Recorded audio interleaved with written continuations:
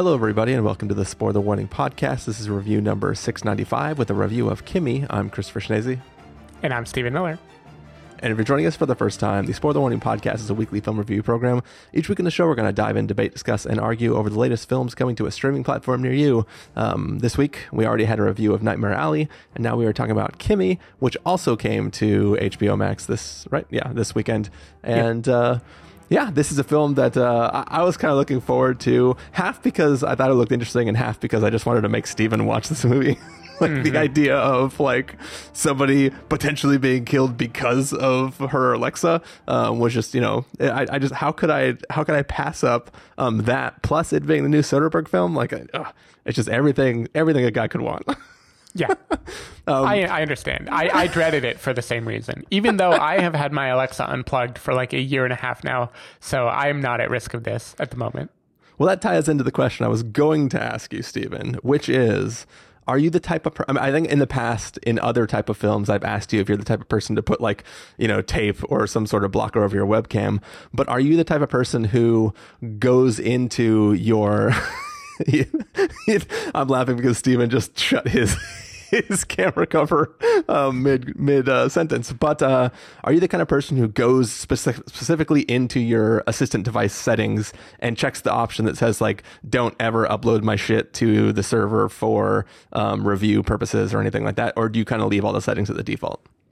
I tend to leave settings at the default. I'm kind of the target demographic of all these GDPR style rules where it says you have to upfront ask for permission to do things. Yeah. Hypothetically, a lot of apps let you customize before. For me, I tend to not think about it unless I'm confronted with a choice, and then my choice is no all the time. Yeah. An example is can an app upload analytics to better serve the user? The standard thing that iOS always asks you. I'm a developer by history. I understand the importance of that. I say no every time they ask me because I'm like, why would I say yes? Why would I let them get analytics on me? So I'm in between. I'm not proactively paranoid about privacy, but if you ask me, would I rather have privacy or not, then I will always say yes, I'd rather have privacy. Yeah, I am for the most part, I don't care when it's Apple.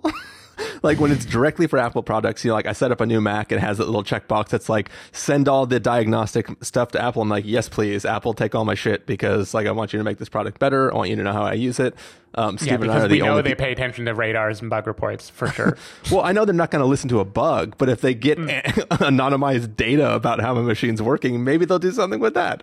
But I mean, in general, I don't tell my HomePod system to not fire, because even though, the joke is that you're talking to your friend on a podcast and then accidentally Kimi is invoked and starts trying to do things. But I've never had my systems fire when I'm not actively saying something. So I'm never worried about what's going to happen if some sound turns on and it gets uploaded to Apple so that they can make sure Siri is working. I'm mostly Siri has problems and I'd like it to get better so they can have any random recordings of me saying something. I'm surprised Siri hasn't triggered the last several times I've said it just now. I guess they're getting better. I've definitely had it where Alexa fired when I was in the other room having a conversation, and I only found out because I heard her talking, and then I checked what triggered that. Yeah. So and that is kind of an in between, right? Where if it fired, that's fine, But if you don't realize it because you're in the middle of a conversation and you're far away or something like that, then it gets kind of dubious. Yeah. But it is funny, though, that as people, we're worried about our, smart devices listening to us, but we'll also go out to a bar and just scream things that should be private out loud after multiple beers, right? It's just funny how, and in this world where everybody's glasses and phone could be recording and broadcasting at any moment in time, it's just funny to think that we're scared of a smart device privately in our home recording us, but we are totally fine just saying all of our secrets out loud when we're walking around neighborhoods and stuff like that. It's definitely a good point when it comes to secrets. I think there's a line between a secret and a personal, private, invasive feel. Like if I said, I know what you're saying, Stephen. Not only that, but like, if you're talking at a bar, even after several drinks, everyone knows, like, if you're talking about work and you're naming names, there is some risk that someone is going to hear you and understand it. And maybe they'll record it, maybe they won't, but it could be permanent. That to me is different than the like violation you would feel if like you were at home having a heart to heart with someone and that there is just a non-zero chance that exists on the internet now. Like, I don't know. Yeah. I feel like the expectation of privacy, even though after a few drinks you maybe start to believe you have it in a bar, I think you're still like your mindset, there's like some bit inside of you that knows it is flipped into the I am in public mode and not the I am in private mode. Yeah. And I think there's still just something fundamentally ickier about the idea of being recorded when you're at home. Yeah. I mean, 100% there's something icky about it for sure. For me, like if a third party app pops up the iOS dialog that says, do you want this app not to track you across devices? I go, yes, I want it to not track me across multiple devices. But like my HomePods, I've never really cared, right? Mm-hmm. The only time it's ever been invoked that I've known about it, I've just laughed because I know exactly what invoked it, right? So it's kind of, I don't know. But anyways, we're going to find out if randomly invoking your smart device could be bad for other people in just a moment. What do you say, Stephen? We get into this review. Let's do it. We're going to take a listen to the trailer for Kimi, and then we're going to come back and give you a review. What do you want from me? Kimi? I'm here. Why don't you run from me? Call Darius. Hey, hotness! Wow. What are you wondering? What do you know? Kimi? I'm here. Reopen last stream on desktop. I need more kitchen paper. Open yesterday's stream.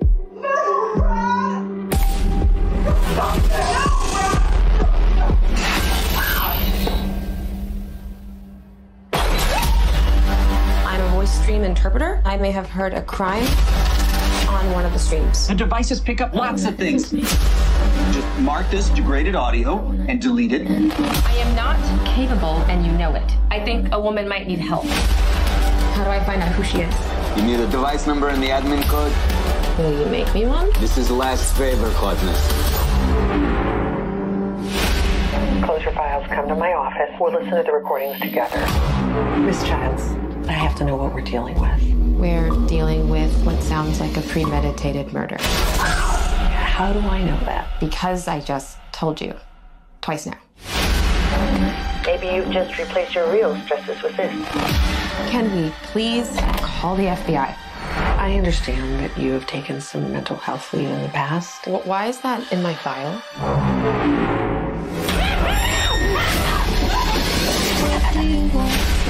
Why don't you run? You said you had her. They did. But now they don't.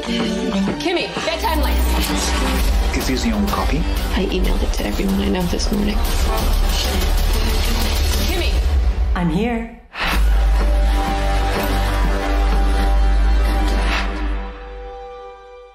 All right.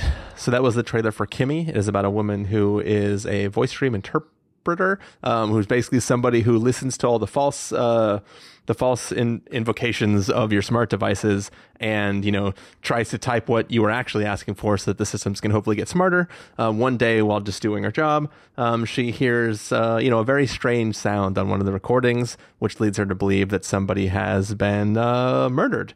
And she decides that she should do the right thing.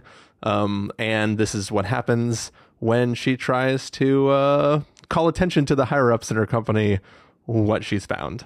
Stephen Miller, how did you enjoy being forced to watch Kimi? So it's interesting because I was dreading it. Honestly, the premise as pitched to me, like the one-liner for this movie is not really what the movie is. This isn't really the movie about like what if Alexa tried to kill you or what if Alexa turned on you. It isn't even Eagle Eye or one of those like, oh my God, think about how much power these things have. It's kind of like Rear Window or something that just uses this new technology as a new way of It's closer to that Jake Gyllenhaal movie, The Guilty,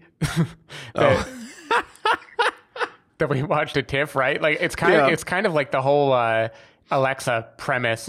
Obviously, it's playing in this water. It's playing in a kind of like paranoid thriller vibe, but I don't know. It was different than the movie I thought I was going to watch, and I think we might have an old-fashioned disagreement because I thought this movie was a whole fucking lot of fun. I really enjoyed this, and a few comments you've made this week make me think you maybe have stronger nitpicks at the movie than I do. That might be possible. Yeah. So why do I like this movie? We were talking in Nightmare Alley about directors just like calling their shot and then doing it anyway, being like, I'm going to tell you what I'm going to do and you're going to fucking like it. I feel like Soderbergh is so great at this, and there is a Chekhov's tool of some sort in this movie that like the moment I heard about it, I was like, oh yeah, I know exactly, like, this is going to come full circle. I know it will. It's going to be dumb when it does, and I'm going to be here for it. And that is how I felt. You're talking about Chekhov's kombucha on the end of the counter, right? Well, no, I actually was thinking about both. The kombucha is like a mini, that's like the mini version of the broader thing the movie is doing. And I was like, hell yeah, knock that kombucha, dude. I see it. Yeah, I don't know. I like Zoe Kravitz in this movie. I think it is like an appropriately 90s-ish thriller movie. Like, it doesn't have a lot of bloat. It isn't trying to be more serious or more deep about its characterizations than it has to be. It fills out the backstory of Zoe Kravitz's character, Angela, just enough for us to be like, okay, we kind of get why you are the way you are. Let's just buy it and move forward.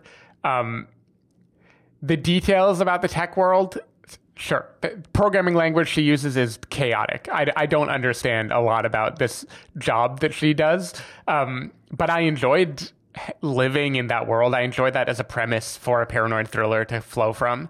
I think the style, the camera work, I mean, it's Soderbergh. He always is having fun. He does something different every time.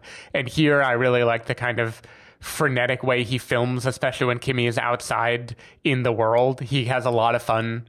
Almost like Paul Schrader in The Card Counter of saying, like, how can I disorient you and make you feel extra uncomfortable in day-to-day life in this particular aesthetic.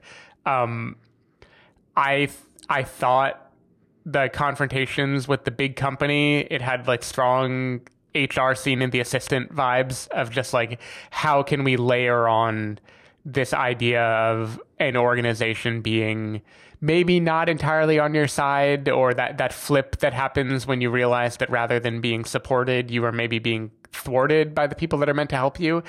I was just here for all of it. I thought the action was fun. I thought the pace kept it up. It was a nice, lean, less than 90-minute movie. Chekhov's hardware tools worked well for me. Certain characters who were introduced at the beginning of the movie, when they show up later, I thought the payoff was good.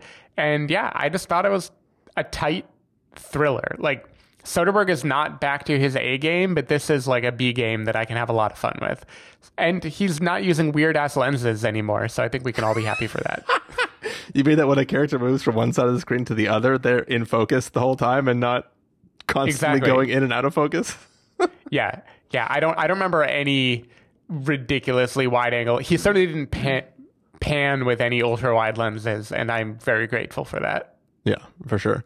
Maybe when she looks into the retinal scan, maybe there's a little bit of fisheye there. I don't remember.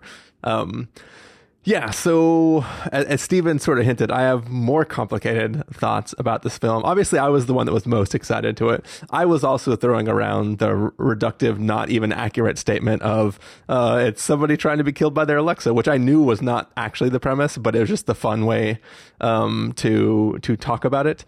But I think, for the most part, watching this film, this is an entertaining film. I enjoyed the watch. I have no problem with that. Visually, I like this film. Like everything that it's doing from the standpoint of this is everything except for the story. I really enjoyed about this film. The performances, the visuals, the just all that stuff was great. Even like the presentation of the tech and stuff like that, I like visually was fun. I think the story is dumb and overly complicated, and I think it's too like I don't think this film knows what the story it actually wants to tell. Right? This is because to me it's funny. Like this film is playing in the genre of, you know, a enemy of the state or something, where somebody now has a thing, people know they have it, they're trying to kill them, they're hacking shit, right? But that's not even really what the story is. Like, in theory, like, if you watch the trailer, there's lots of scenes of her walking outside, looking over her shoulder, and theoretically running from stuff, right? 90% of those shots, she's not running from anyone in particular. She is agoraphobic and scared of being outside. So it's like the film sets up a story about a woman whose challenge about going outside is not that people are trying to kill her. It's that she is scared of being outside. And then it gives her a thing that the whole conflict is that she needs to tell somebody about this thing, but she can't do it remotely. She has to go in. And that is the entire thing she is dealing with until somebody physically interacts with her. For all she knows, there is nothing to worry about, and she is just going about her day and is scared to be out in public. Wildly different film than what they are selling. They are selling enemy of the state. You know, somebody gets on a bike and is going to get hit by you know, a fire truck. You know, like that kind of movie. That is not what we're watching at all. This is just a woman who's scared to be outside and having to go outside to turn something in. Then we enter the stage that you're talking about of this film, which is the assistant style HR scenes, right? But it's not even clear to me whether the reason they don't want to take this forward is purely about the upcoming IPO, or if they know what the tape actually means significance-wise, right? There's too much cross-bleeding between the story of the person who the tape is about, what they do, and who other people in this film just seems very, very muddy in what it's trying to do. Then on top of it, the entire film is about this smart device that is connected to all your other things, right? Hey, Kimi, do this. Hey, Kimi, do my work for me. Hey, Kimi, turn this on, turn this off, right? Never at any point in time does she ask Kimi to actually help her until the movie's basically done, right? And like the entire time watching it, big until I just mean, like, I'm watching this film and the whole time I kept going like, hey, Kimi, do this. And then the movie's over before she actually says that invocation to Kimi, right? Early in the movie, I'm curious what you mean by she never asked it to help her. Like, it establishes she asks it like, what day is it today? What's the news? Read me this, set an alarm. Like, she's using it in the way that I would use in Alexa. When I say help her, I mean when it counts, right? Like, there is a moment where... So you're mad that the trump card they played, they didn't play it like 10 minutes earlier. I'm mad that this person, that this woman who is obviously really skilled and intelligent, didn't think to say something she says at minute 87 that she could have said at minute 70 at the very least. It like never once occurred to her. Like, the first thing she thought was, nighttime lights, not, hey, get some fucking help. You know what I mean? Like, it boggles my mind that was never even crossed her mind. Like, it just feels like the way they wanted to play with those commands. Also, they're not, I mean, obviously they weren't going to use something that's licensed. It wasn't actually going to be Siri. It wasn't actually going to be Alexa. So they make up this other competitor device. But in the universe, it's a competitor. Listen, if this competitor device can answer a FaceTime call, obviously it has such gnarly integration that you might be able to string voice commands together. Instead of having to say 3 separate, hey, Kimi, do this, hey, Kimi, do this, hey, Kimi, do this, you can go, hey, Kimi, do this, and then this. And it would, like, it sounds like you're just submitting a feeature request for this thing that doesn't exist. No, I just mean that it's funny what Kimi can do and what Kimi can't do. And like, the filmmakers were really keen, or I guess the writer was really keen on the idea of how can I use a voice assistant one voice call at a time? And it felt as cool as those moments are in the moment, it just felt kind of silly to me that the very first thing wasn't, hey, Kimmy, do this. And assuming the device works by your voice and, any bad person she was interacting with couldn't just say, hey, Kimmy, undo that. It seems like she could have got help a lot earlier than she did, which seems weird to me. Yeah, I don't know. I'll let you go for a little bit before I go on more. Yeah. So one thing that is interesting to me is a bunch of stuff that you criticize as being muddy, I see as clever piling on of patterns. Like I feel like the whole Kimi, by the end of the movie, by the, middle point of the movie, not Kimi. Zoe Kravitz's character, Angela. Kimi is just such a more memorable name. Angela has 3 reasons for not wanting to be outside. There is the agoraphobia that is established. There is the plot machinations of the movie that pile on specific threats. And there is the history that led her to become the way she is. I would say more, actually. There's also the COVID-19 pandemic, which exists in the movie. You even, in a comment earlier this week, when I started to get an inkling that you maybe had some problems with the movie, you started to hint at that as muddy. To me, that is not muddy. That is very clever. It's about how, all these things wrap together. It's like the perfect storm. It is the nightmare for a person who already had a reason to want to stay inside, now is being thrust further and further outside their comfort zone for the sake of doing the right thing. I think that is an intentional, fun story decision and not a movie that doesn't know what it wants to say. But here's why I think it's muddy. And it's because they're not brave enough to just do that. What this film is doing is saying, hey, what if we take the plot machinations of hacker gets data they're not supposed to have and now people want to kill them, and we replace a bunch of the dangers of people being able to track you down as being a woman who can't go outside because of her agoraphobia. And it's they want to be let's make it just a voice assistant, and she found something that way, so it's not hackers that got into a place they're not supposed to be.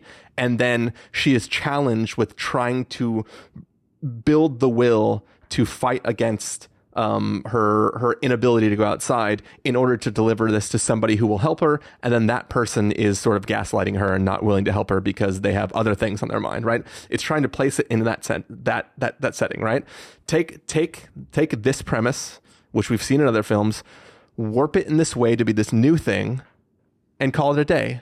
The problem is, for the last 30 minutes, they just go, nah, it's just hacking and shit now. And it's I know it's a pile on. They start with the twisted premise and then they pile on the original goods. To me, that is a fun decision, not a lack of conviction. To me, it doesn't feel like a pile on though, because of how silly some of there are nitpicks that I have that are only introduced because they set it in a way that makes it able to be nitpicked. I'll try to be as vague as possible. Here, there's one moment in the film where somebody is trying to get access to a device that she is normally in control of. Mm-hmm. And she says, you're going to need a password for that. And they say, we already have that, right? So they say, we have your password. They say, we know you didn't email it to everybody you know. But then there's other stuff they theoretically can't access. So it's on the one hand, they talk about how they have access to all her shit. And on the other hand, they seem to be locked out of certain things that they should obviously have access. If they can get into your email and they can get into all these things, they should know exactly how many copies of the thing you have, exactly where you place it. The fact that they're struggling to do these things that should be obvious, given they hacked all the shit, it just seems weird that in other cases, it's because this line sounds cool when you say it. That right. it seems dumb. My argument, and it is mostly because the line sounds cool, I'll give you that. But my argument is that up until this moment, they have been restricted to cloud-based whatever, which means they can't rule out, she probably doesn't have one of those work-related tracking things on her computer that logs every action that she takes, right? She probably, I forget what we have. I was going to name drop it. CrowdStrike. Yeah.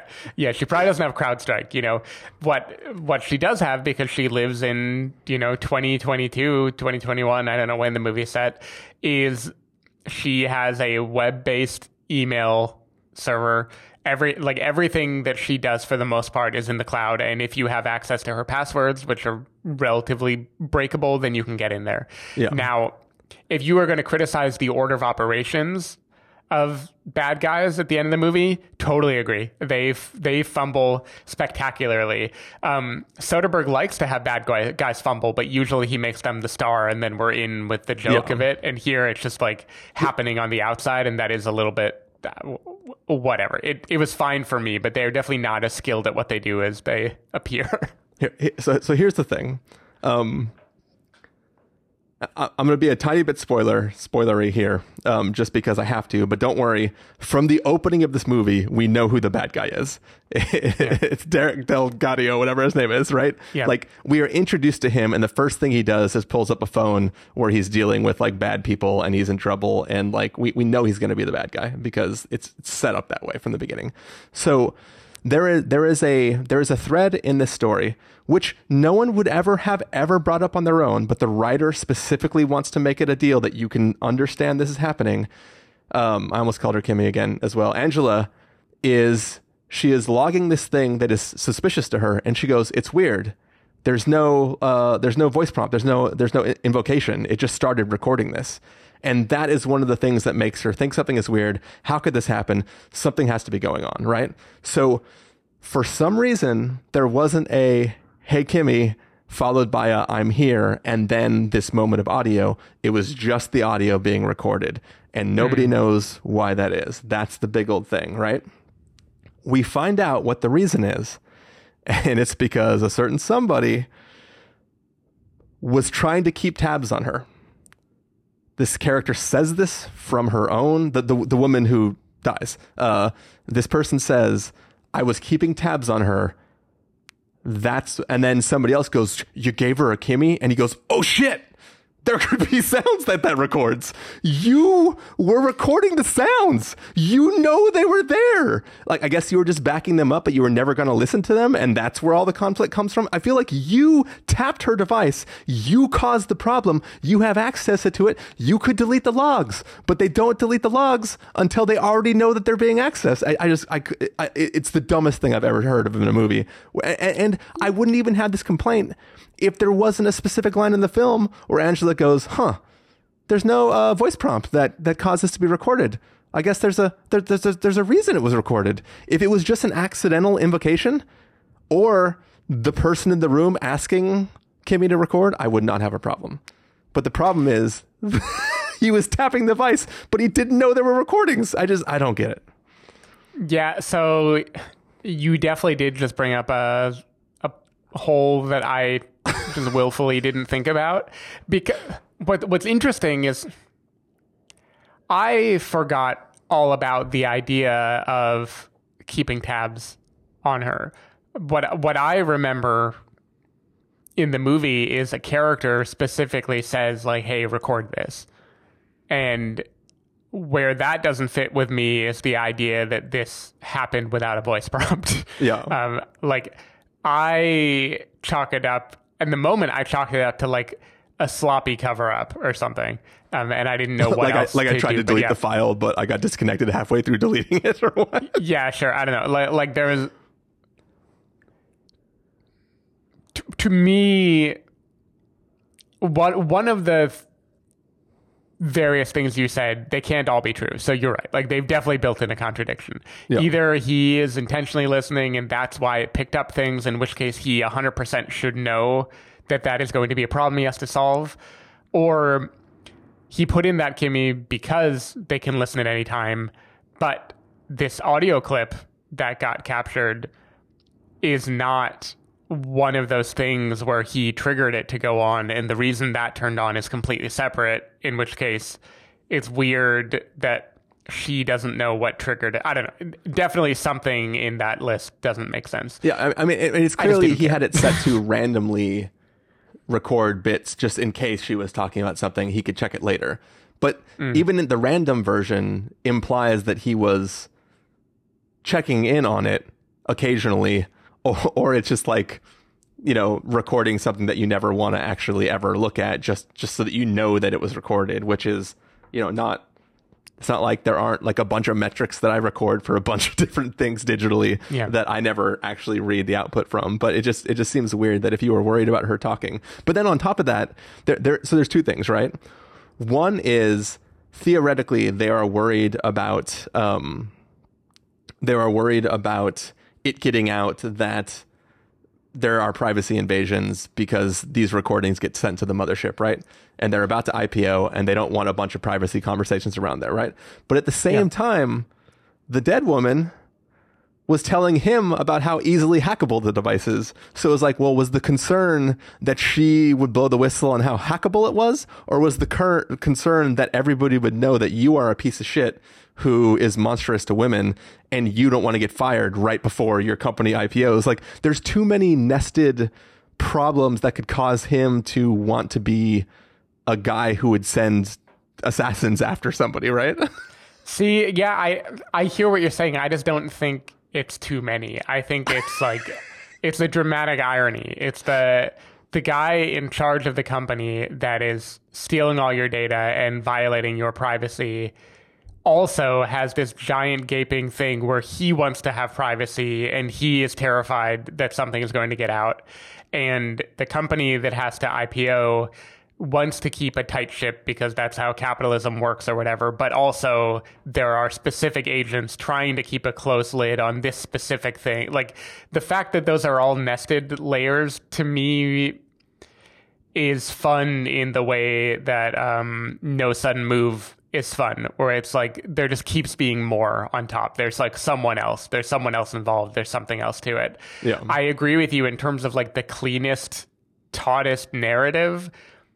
It isn't that, but I think the piling on is an intentional, enjoyable thing, not a thing that ruins the story. Yeah. I will 100% give you the reason for why the clip showed up in the beginning. Somebody made a mistake. You've convinced me. The movie has given me too many different reasons for why that happened. Yeah, it just for me, it just felt like trying to be clever in a way that for me doesn't mathematically work out, because I'm trying to watch this film at face value, right? And it definitely is not willing to play with me at that level. So can we talk a little bit about Angela's behavior in the movie? Because like you mentioned, we were chatting about this movie a couple days ago, and you mentioned like, is it agoraphobia or is it like germophobia or is it an entirely separate thing? Well, because again, the movie... I was specifically saying that she says she's agoraphobic. We see her not being able to go outside, but then she does a lot of mannerisms that remind me of like stereotypical filmic OCD. And and like the sort of jokingly reductive comment I made was like, OCD is not agoraphobia, or agoraphobia is not OCD. So like, yes, COVID times... We can assume this film takes place in early COVID days where everybody was Purelling all the time and like washing off their groceries. But it just felt very it felt very like, how many things are you trying to pile on here? I mean, that's how I felt to the universe when COVID started, which again is my like, once again, I think it is a pile on. Like, I think in this case, there's an inciting event that we learn about that makes Angela become fragile in some way or desire to have this level of control. And then this fucking pandemic happens and suddenly all of that gets heightened and it shoots in a ton of different directions and it becomes a fear of going outside or a fear of germs or a fear of bad people or a fear, like, to me, that is all a very believable. And again, I think Soderbergh is doing the kind of like fuck 2020 redux, basically. He's just being like, dude, this sucks. And I love the hand sanitizer move, the signature move. Big fan. Love that for her character. I want to, I don't even play video games, but I want to play a video game that is just like her in the blue hair scurrying around Seattle. And like occasionally you have to like sanitize and wave your hands. Nice. Also, I mean, this is clearly a stylish choice, right? But her outfits are very like colorful and like it's very. It's always this two-tone, like one color on the underside and then another color on the outer side, and she's got blue hair. Yeah, I feel you like gotta have blue hair. I just mean that like if you're really scared for your life, you stand out. It's just like fucking. I kept being like, maybe don't put on your matching outfit. Just put on a normal jacket and cover your hair.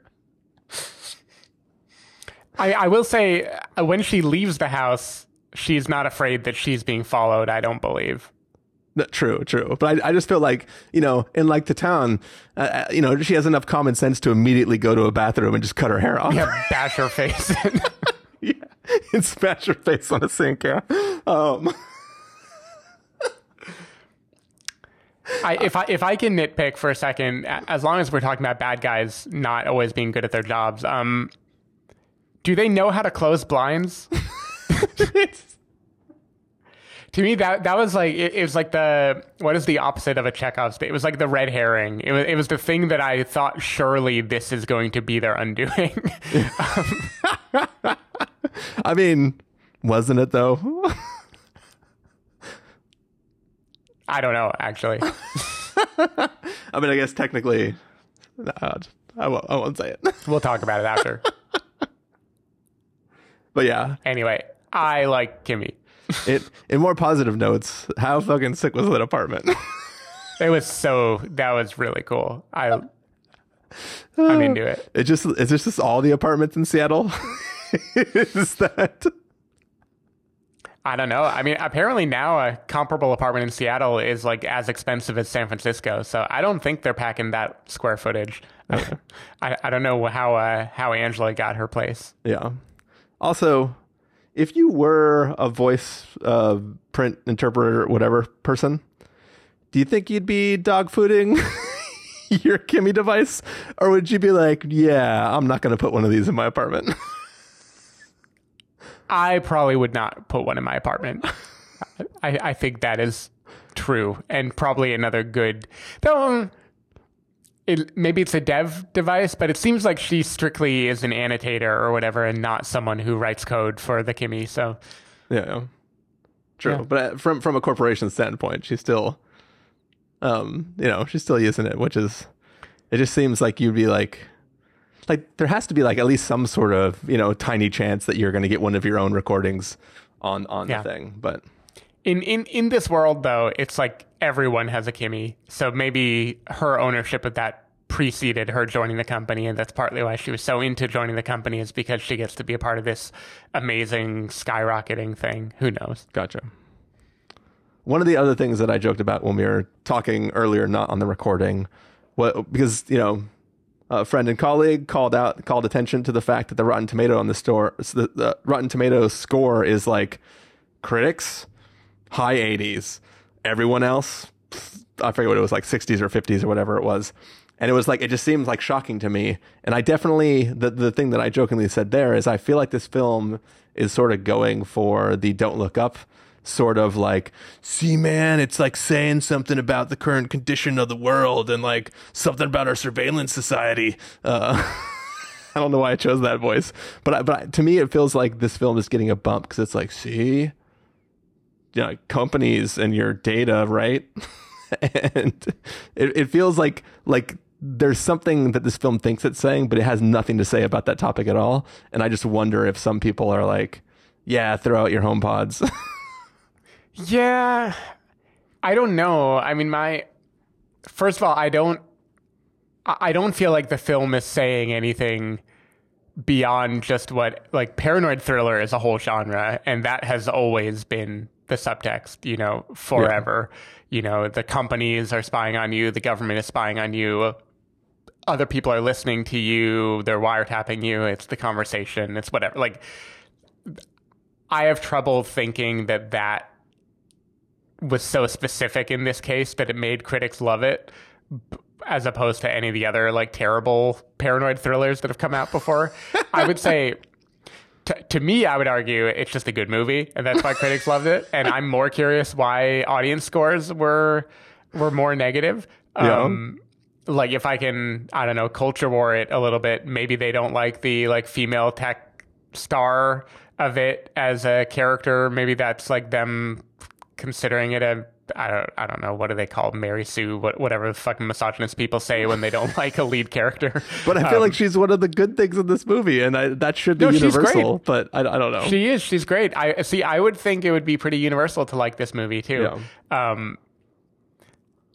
Otherwise, if I do have to live in a world where critics are giving this a bump over regular people for personal reasons, I would say it's more likely Soderbergh. Just and like them knowing, like them knowing it's him means they're scaling in on the panache more, and they're overweighting that compared to everything else because they're like, hell yeah, this is what I go to when Steven Soderbergh says he's making a movie. Like I kind of felt that with High Flying Bird. That was the NBA movie that people seemed to really dig, the iPhone made NBA movie. Yeah. And I liked it fine, but I didn't really understand the hype.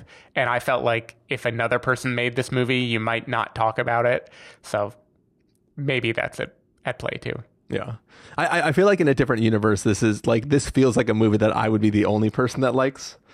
And I just got so lost in like the story it tried to pile on top of itself that I was like, man. And then when I saw that everybody else loves the movie, I was like, man. Yeah. That is funny. So you have succeeded in the podcast in that I now believe the story like doesn't really make sense. I mean, technically that's one on the scoreboard for me, but I feel like that's like a net loss for the universe. Oh, wait, it doesn't bother me though. I still like the movie. Yeah. I just mean that like your role is the defender. Mm-hmm. And I just like the supervillain just won. Yeah. It's okay. All right. Well, it's about that time, Steven. Should we get to our verdicts for this film? Yes. All right. If you're going to give us a must-see, recommend with a caveat, wait for Endel, pass with a caveat, or a must-avoid, what would you give it? I go with your heart, Steven. Must see. Okay. You must see this. I was going to downgrade it to recommend with a caveat, not only because of your points, but also just realizing as I went in to defend this movie that it didn't leave as much of a mark as I felt the moment it ended on Sunday that it was going to.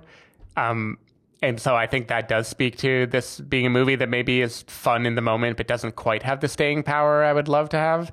But I had a ton of fun in the moment. Everything from realizing it was not 2.5 hours, but under 1.5 hours to the filmmaking style, to wondering, what do you order for breakfast at a food truck? I don't know. I want to find out. The world of this movie just... I found the experience enjoyable from beginning to end. The music cue is on point. The character of Kimi, again, could be the star of a video game or an anime or some other thing, and I would definitely watch that shit. Yeah, I don't know. I had a lot of fun in the moment. I think you'll have a lot of fun in the moment, too, if you seek this out. Ask me in 12 months how much I remember this movie. Maybe it won't be so much, but that's not what it's for. Soderbergh makes one of these a year, so you can just watch it and not have to think about it again. Yeah. For me, I'm gonna knock it all the way down to a wait for rental. Ooh. To be fair, it's not that I think this film is actively bad. I enjoyed my watch of it. I had fun with it. I just thought some of the writing was bad. And that knocks it down for me significantly, because I was watching the whole second half of this movie going like, but what about this? But what about this? But what about this? What about this? That doesn't make any sense. What about this? Out loud, triggering your HomePod.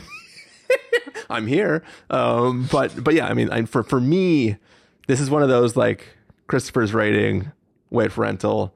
Everyone else probably recommend. Like, I think it's fun. Like unless you're me, I feel like you'd be hard pressed to like actively dislike this film. It just might not stick with you for very long. But I had fun with it still. And yeah, that's all I have to say about that. There's one thing that really, really bothered me, which is I'll give you the real explanation after we stop recording, because it would be kind of spoilery. But the last shot of this film, right? There is something absent from those scenes that was present every time anybody was outside in the previous scenes, right? It's like every time you look down at that food truck, there's a lot of people who are wearing certain things. Right.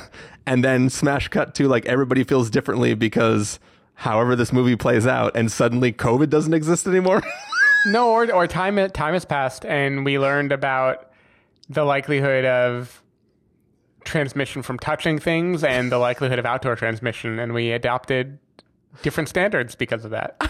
I just feel like I don't know how much time actually passes between the end of this movie and like the last shot of the film, but it just felt like a sudden like, oh, and literally the whole world's better now.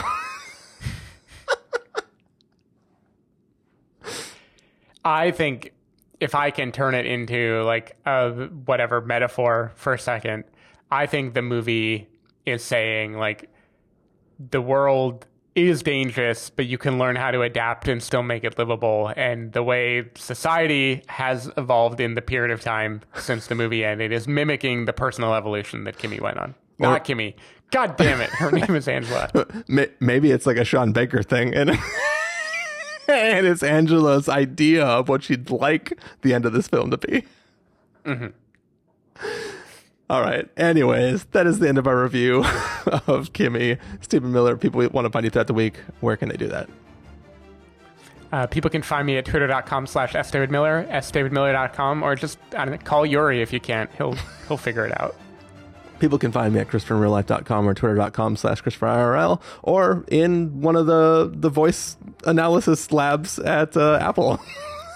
If you want to find more episodes of the show, you can do so at thespoilerwarning.com. If you want to subscribe to the show, you can do so on Overcast, Stitcher, Apple Podcasts, or wherever podcasts are found. If you want to know when the episodes go live, you can follow us at twitter.com/spoilerwarning, facebook.com/thespoilerwarning, or instagram.com/thespoilerwarning. If you want to get a hold of us directly, you can send an email to fans@thespoilerwarning.com, or you can use the contact form on our site. Music for this episode will come from a licensed track from artist.io. Hopefully you are enjoying whatever track I randomly selected now. And yeah, that's the end of this review. We'll be back next week, probably, maybe, with a review of something else. I don't know what it is, but we'll find something. All right. We'll pull it off. Take care, everybody. We'll see you next time. Bye. Bye. Whew.